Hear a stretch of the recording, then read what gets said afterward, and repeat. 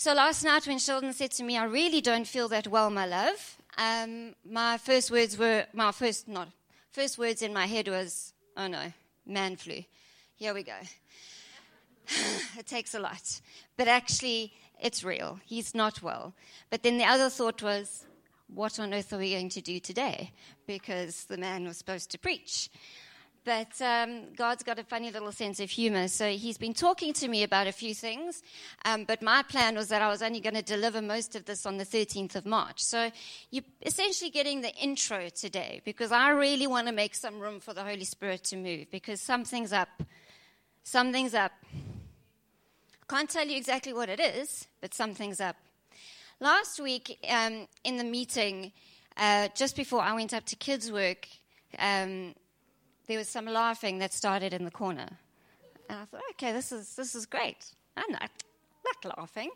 And I went over to the lady and I started praying over her and then walked away just feeling like, and then suddenly, it just like a wave just went. And my first thought was, oh no, oh dear, that's far too many how are we going to do this? You know, it's an overwhelming thought. And I've been mulling it all week. And I keep coming back to this thing of revival, revival, revival, revival. For a lot of us, revival conjures up images of tents and sweaty Pentecostal pastors pushing people down and long lines. And that's what was part of my experience of revival. It's not that. It's so much more. It's so much more. And I felt God say to me, let's talk about the supernatural. Let's talk about it. We haven't spoken about it. You see, because there's almost 2 generations sitting in this church. They weren't around in 1994. They weren't around in 1998. They weren't around for those initial moves of the Spirit. They don't know.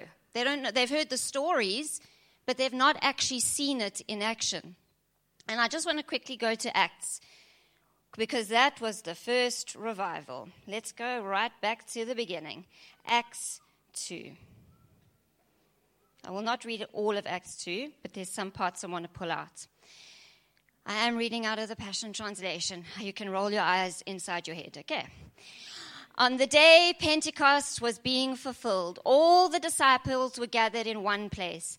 Suddenly they heard the sound of a violent blast of wind rushing into the house from out of the heavenly realm.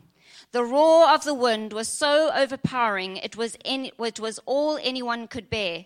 Then all at once a pillar of fire appeared before their eyes. It separated into tongues of fire that engulfed each one of them.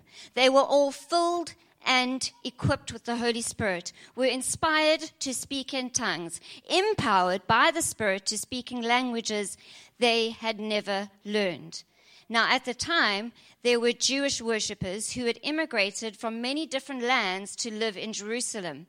When the people of the city heard the roaring sound of that wind, they came running to where it was coming from, stunned over what was happening because each one could hear the disciples speaking in his or her own language.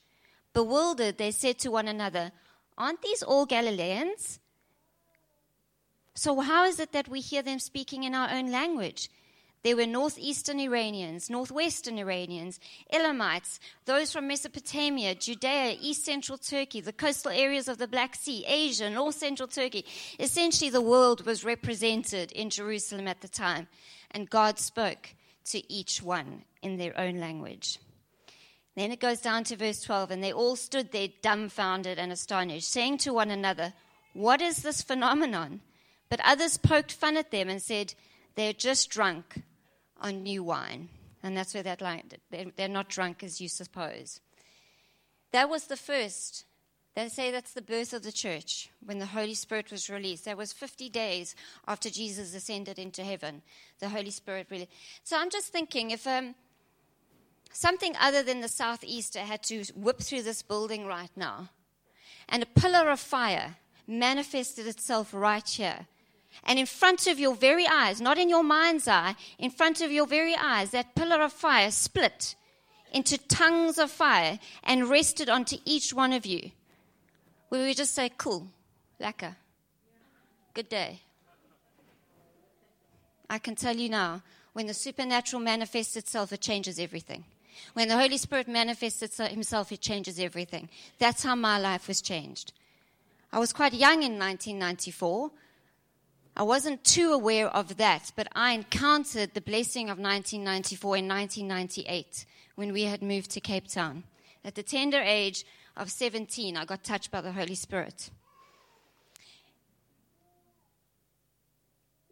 In 1994, and I'm going to read an excerpt from John Arnott. There's John and Carol Arnott in Toronto, and this whole thing was then dubbed the Toronto Blessing.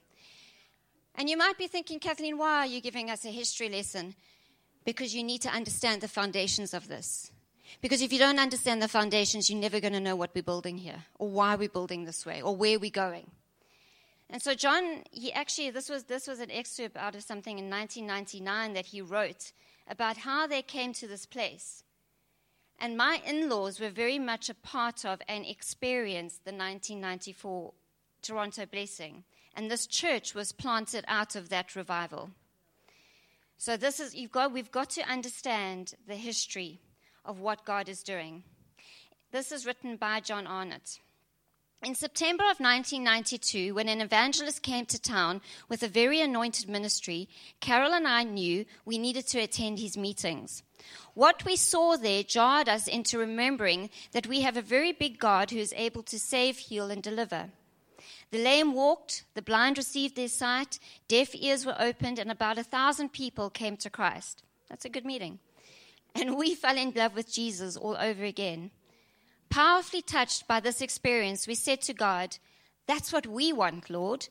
As we prayed for God's direction, we felt him say, if you are serious, I want you to do two things. Commit your mornings to prayer and interact with others who are anointed. We were serious. So in October 1992, we canceled our engagements and began giving our mornings to the Lord. We worshiped, we read the Bible, we prayed and spent time with him for a year and a half. We fell in love with him all over again. We also invited anointed guest speakers to our church. Their denomination didn't matter. It was if they were carrying the anointing. A real breakthrough came a year later. We heard about a revival in Argentina. So we traveled there in 1993 with Ed Silvaso. Let's try that again. Silvaso, thank you. Hoping some of it would rub off on us. In 1 week, we attended meetings with many Argentine evangelists, among them Hector Guimarães, Carlos Anacondia, and finally Claudio Fredzon, a leader with the Assemblies of God. Yes, even the Assemblies of God got touched in all of this. We were most powerfully touched at his meetings, and we left them knowing something had been imparted. Carol, who always received easily from God, was powerfully touched by the Spirit. She couldn't even walk. I'd always had a bit of a more difficult time receiving. And at one point, Claudio singled me out and said, do you want the anointing? And I said, yes, I want it. Then he said, take it. And something clicked in my heart at that moment. It was as though I heard the Lord say, for goodness sake, will you take this? Take it. It's yours. I received more of the Holy Spirit's anointing and power by faith. Then he goes on, we all know the name Randy Clark. John was good friends with Randy Clark, and he invited Randy to his church, and suddenly it started to break out. They realized that after one meeting, the Lord had moved so powerfully.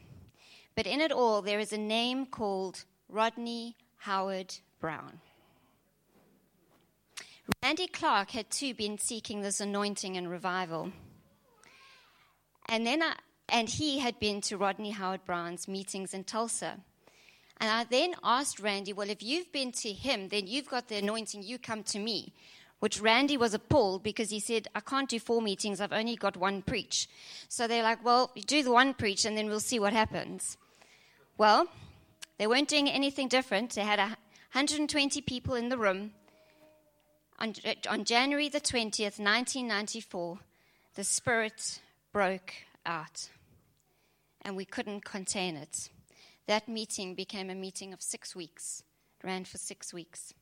People streamed in from all over the world. Among them were many pastors and Christian leaders. They received prayer themselves and then carried that anointing to their own nations. And this got dubbed the Toronto Blessing. I just want to highlight something. What's going on in Canada right now is God remembering the foundations of revival that was set in place over Toronto. There was a prophecy that went out over the Toronto Blessing that it would be a fire that would ignite the world. It's happening. Look at the effect that this convoy and these freedom fighters are having around the world. I was watching the most powerful video of a pastor.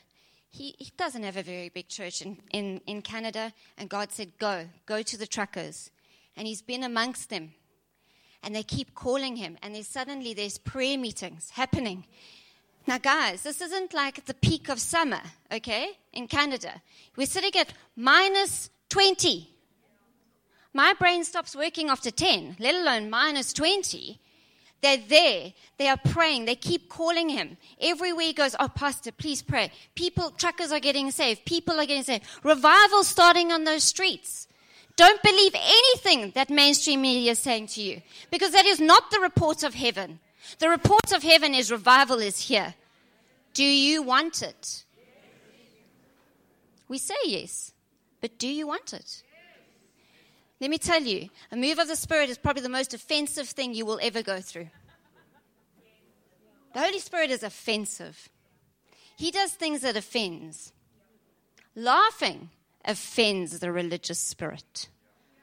How dare you laugh in church? Be serious. Offensive.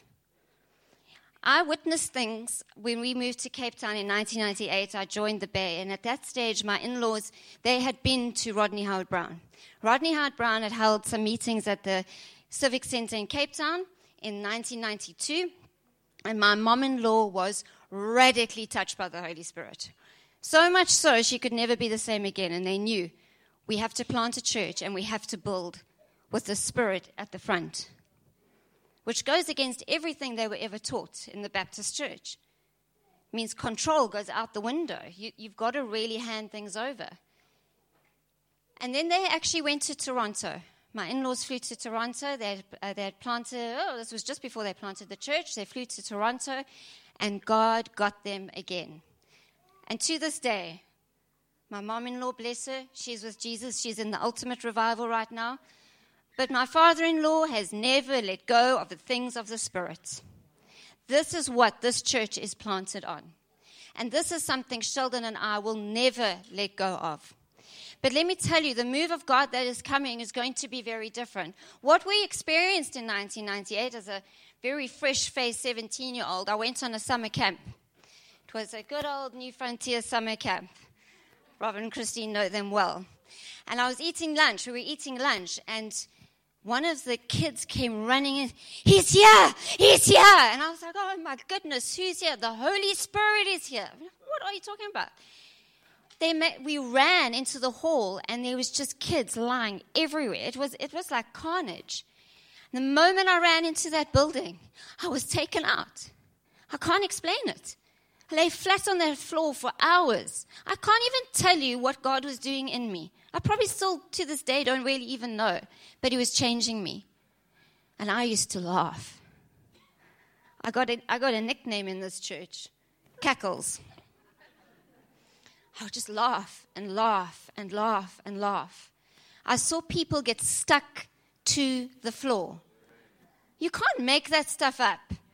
Can you pretend to be stuck to the floor? I watched a woman who was about my size stuck to the floor. I then watched 5 very big, strapping men try and lift her up. Not a thing happened. She stayed on that floor until God was done. I watched people laugh. I watched gold teeth appear.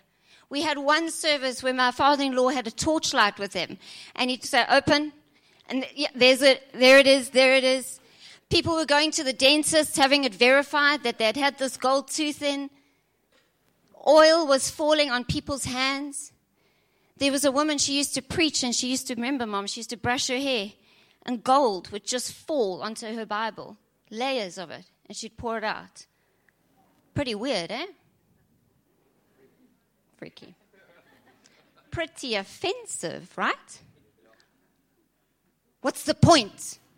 What's the point of gold falling on your Bible? And all I keep feeling is, how dare we question God on how he moves? What's ever given us the right to question him? So let me tell you, there's a move coming. I don't know how it's going to manifest itself. I don't know what it's going to look like. But there's a few key things we learned from that move of God, is that manifestations are not the sign that the Holy Spirit is moving. Not the more someone manifests means the more God is moving on that person. Because something very dangerous came out of that move. People were left feeling, those who weren't falling down or laughing, or there was a rejection that the enemy slipped in with. Well, not even the Holy Spirit wants you. Not even God wants to touch you. My mom lamented this for many years. God didn't move on my mom like he moved on all the others. And we had many conversations about it. Until we realized, no, wait a minute, it's not about the manifestations. It's not about that. I saw a lot of manifestations that were happening in the flesh. A lot. And you see, the enemy doesn't stop. He gets involved in everything. And then the attention of what God was doing was taken and put onto the manifestations. If we can keep our hearts pure and our eyes fixed on his glory. That's why I broke when you sang that song, Tina, Oh, the Glory. Because Rodney Howard-Browne, he'd walk up and down and he'd start singing, Oh, the glory. And half the building would just fall out. This was such a power of the glory. You see, you have the anointing. I can operate under the anointing of the Lord, which means I can pray for people and God through me will heal them. That's the anointing. But the glory is something else altogether. That is something you cannot control and has got nothing to do with you and everything to do with him. And that is what we do here. We steward his glory. We make room for him to move. Because I'm sorry, the days of the Pentecostal evangelists marching up and down or the revivalists, it's not about them. It's about him. It's all about him. Beautiful, beautiful Jesus, our Savior. He is about to move. It's like the picture I kept getting is the hosts of heaven, and they're on their horses, and they've ridden, and now they're just waiting. They've surrounded. It's almost like they're surrounding us. They're on the mountain ranges, and they're holding, and they're saying, yes, yes. And on a day, it's going to release, and last week it started to release itself. Are we ready? I don't know. If I'm honest, I don't know if I'm ready. Because it gets so messy. It's not ordered. There's no rhyme and reason to it. He just arrives. But you know what else I saw? I saw people who had been into strongholds and struggles for years. Once they were up off that floor, they were free. It was done by the power of the Spirit. Not by might. Not by power, but by his Spirit, said the Lord. That is what this church is planted on, is that scripture. That's our foundational word. I've now not stuck to any notes, of course. Well done. Thanks, Anton. What precedes a revival?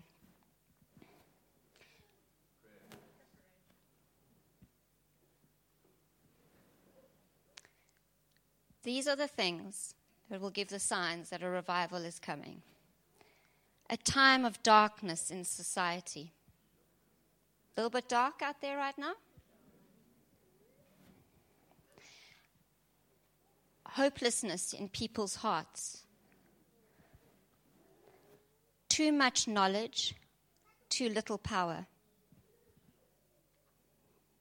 dangerous. Hearts hungry for more of God. I see that in this church. A hunger for righteousness and a movement of prayer and repentance. So if we tick all of these, which we have, guess what's coming? Guess what's coming? That means that as the ecclesia, we don't have the luxury of keeping our heads in the sand. We don't have the luxury of going, oh, well, it is what it is, and, we just carry on. Because you see, when the enemy can keep us in the zone of survival, we will miss the revival. Anyone feeling like they're in survival zone? I felt like that for 2 years now. Every day, I feel like I've just existed just to cope with the next day. How on earth can I think about a revival? What? It's too much. That's where the enemy has wanted the church. And I know that as the Bay City Church, we're standing up and we're saying, thus far and no further. Thus far and no further. It is about knowing what's going on in the world. Not to scare you, like Pat said. It's not about scaring you, but knowing, watching for the signs. The signs are everywhere. I will harp on about this freedom convoy probably till the day I die because it is the start of a revolution. But you see, with a revolution, there needs to be a revival. God has prepped these hearts. He's prepped these hearts. There's such a cry from saved, unsaved, doesn't matter who, for righteousness. Not Christianity, righteousness. Righteous leaders who actually have the people's interests at heart. Not many dictators running around. Look at the power grabs going on in the world today. That's the enemy. So, with all of this, and I'll end with this, comes the supernatural. Now, the supernatural is weird. It's got no rhyme or reason, and it can happen at any point. But you see, with the increase in supernatural activity, you get the increase of the demonic. Something I've noticed that I've never in all my years seen, in 40 years, is how the demonic are manifesting themselves right out in the open. I've watched a few videos now.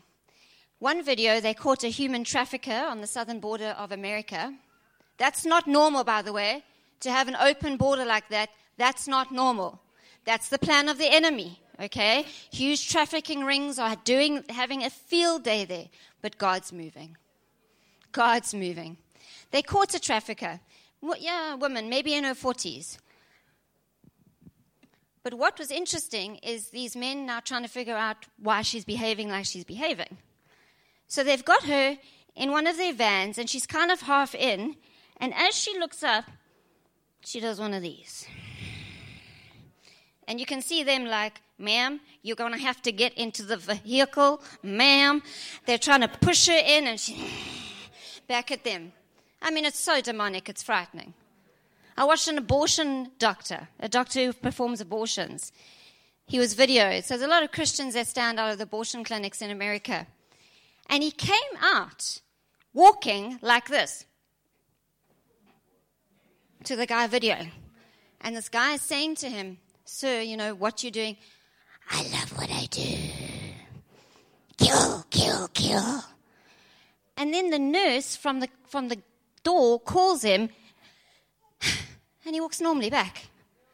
That's not normal. That's not to freak you out. That's not to scare you. It's to wake you up. It's happening. Because if the demonic are showing themselves, trust me, the angelic are showing themselves way more. Way more. The angelic are manifesting. The Lord is manifesting himself. There's nothing to fear about the demonic. The demonic will pop here too. Don't worry. We will deal with them. We will set you free. We will set you free. Sheldon and I were in Dubai a couple of years ago, and we were on a break between meetings, and we walked out of the hotel, and as we were walking, there was this little Indian man passing us, and as he got towards us, he threw himself on the back of the building, and we were like, peace. And we walked on. That's all you have to do. You don't have to engage with it. It's there. It's going to manifest itself more and more because we're the ecclesia. We're meant to root it out. We're meant to help with the cleanup operation. Nothing to be scared of. The other scary thing with supernatural, and you've got to watch what the enemy is doing, he's trying to explain it away using science and history. So some scientists with some historians got together and they've said that actually the crossing of the Red Sea, it wasn't actually like a deep thing. It was like they crossed over 6 inches. The place where they crossed was like 6 inches of water. Okay, if it's 6 inches of water, right, and we have to refer back to the Bible. So you're telling me that grown men in chariots came to the 6 inches of water, threw themselves face first, and drowned themselves in 6 inches of water. Okay. And then are we saying that the horses watched the men drown themselves in 6 inches of water, and they themselves flung themselves into 6 inches of water and drowned themselves? What's easier to believe? The God of heaven and earth, who blew on those waters all night until they parted. Walls of water next to them as they walked. And then as the enemy crossed, it came crashing down. Don't get trapped into people explaining the supernatural away. There's been an increase in alien and UFO sightings. Don't know if you've noticed. Oh my gosh. And you're just like, really? Have enemies sunk to that level? Don't be fooled. Test the spirits. Test them. Know them. Don't fear them. Does that make sense? We've got to talk about it. You've got to understand the supernatural. You've got to talk about it with your kids. We've told our kids time and time again, story after story, because I want them to experience it. And then I want them to know when they're experiencing it, I want them to know the truth because they've been told the truth. So I'm going to ask Tino if you could come back up. And in this moment, we're going. I've been feeling, and Colleen as well, if you want to come up, Colleen. That just as we steward this moment of breaking bread, there was a strong sense of me this morning when I was praying of, if you are ready for this, you commit to God today and say, I'm ready for the revival. I can't say I feel completely ready, but I know that, you know what, I'm a hopeful Sally, this one. I am so hopeful. I'm hopeful that I'm going to see God's goodness in the land of the living. I'm hopeful that my prodigals are going to return. I'm hopeful that this church is going to fly and infect this whole nation. I'm hopeful because I know the Spirit of God is moving and He's releasing Himself once again on us. Are we ready? Are we ready? Thank you, Lord. Thanks, Kathleen. We had a scripture during worship, and before Colleen shares, because that also speaks into what you spoke into. And this scripture speaks into what Pat brought. Isaiah 40 verse 23. He brings princes to naught and reduces the rulers of this world to nothing.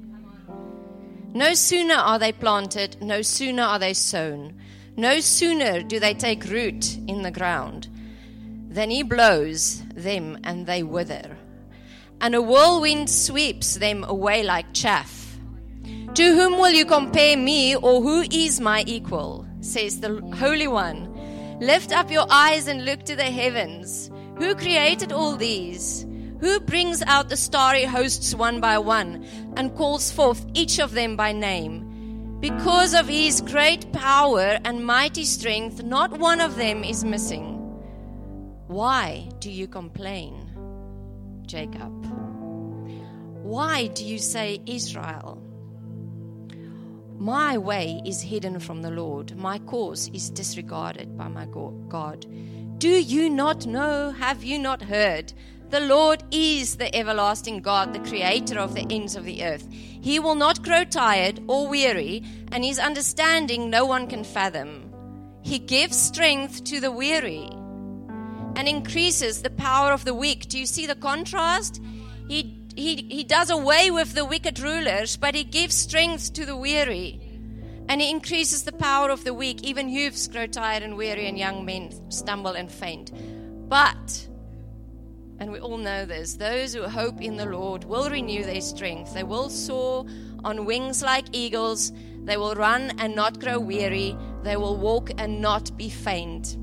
And this morning, as Colleen is sharing right now, I believe one of the reasons God allows his people to laugh is because that's a way of reviving us. That's a way of filling us up. Laughter releases something in our bodies that gives us strength. It releases endorphins. It actually brings hope to us. And so laughter is a good medicine. We know that. And that is one way God strengthens the weary. So, Colleen, do you want to share with us just your testimony? 16 years ago, Dave and I lost our daughter, and Corbus. And we were at a church in Fishhook. No, we weren't. We were at a church anyway. We weren't in this church, but we were invited because there was a guest speaker coming. And so being honored guests, we were taken and sat in the front row.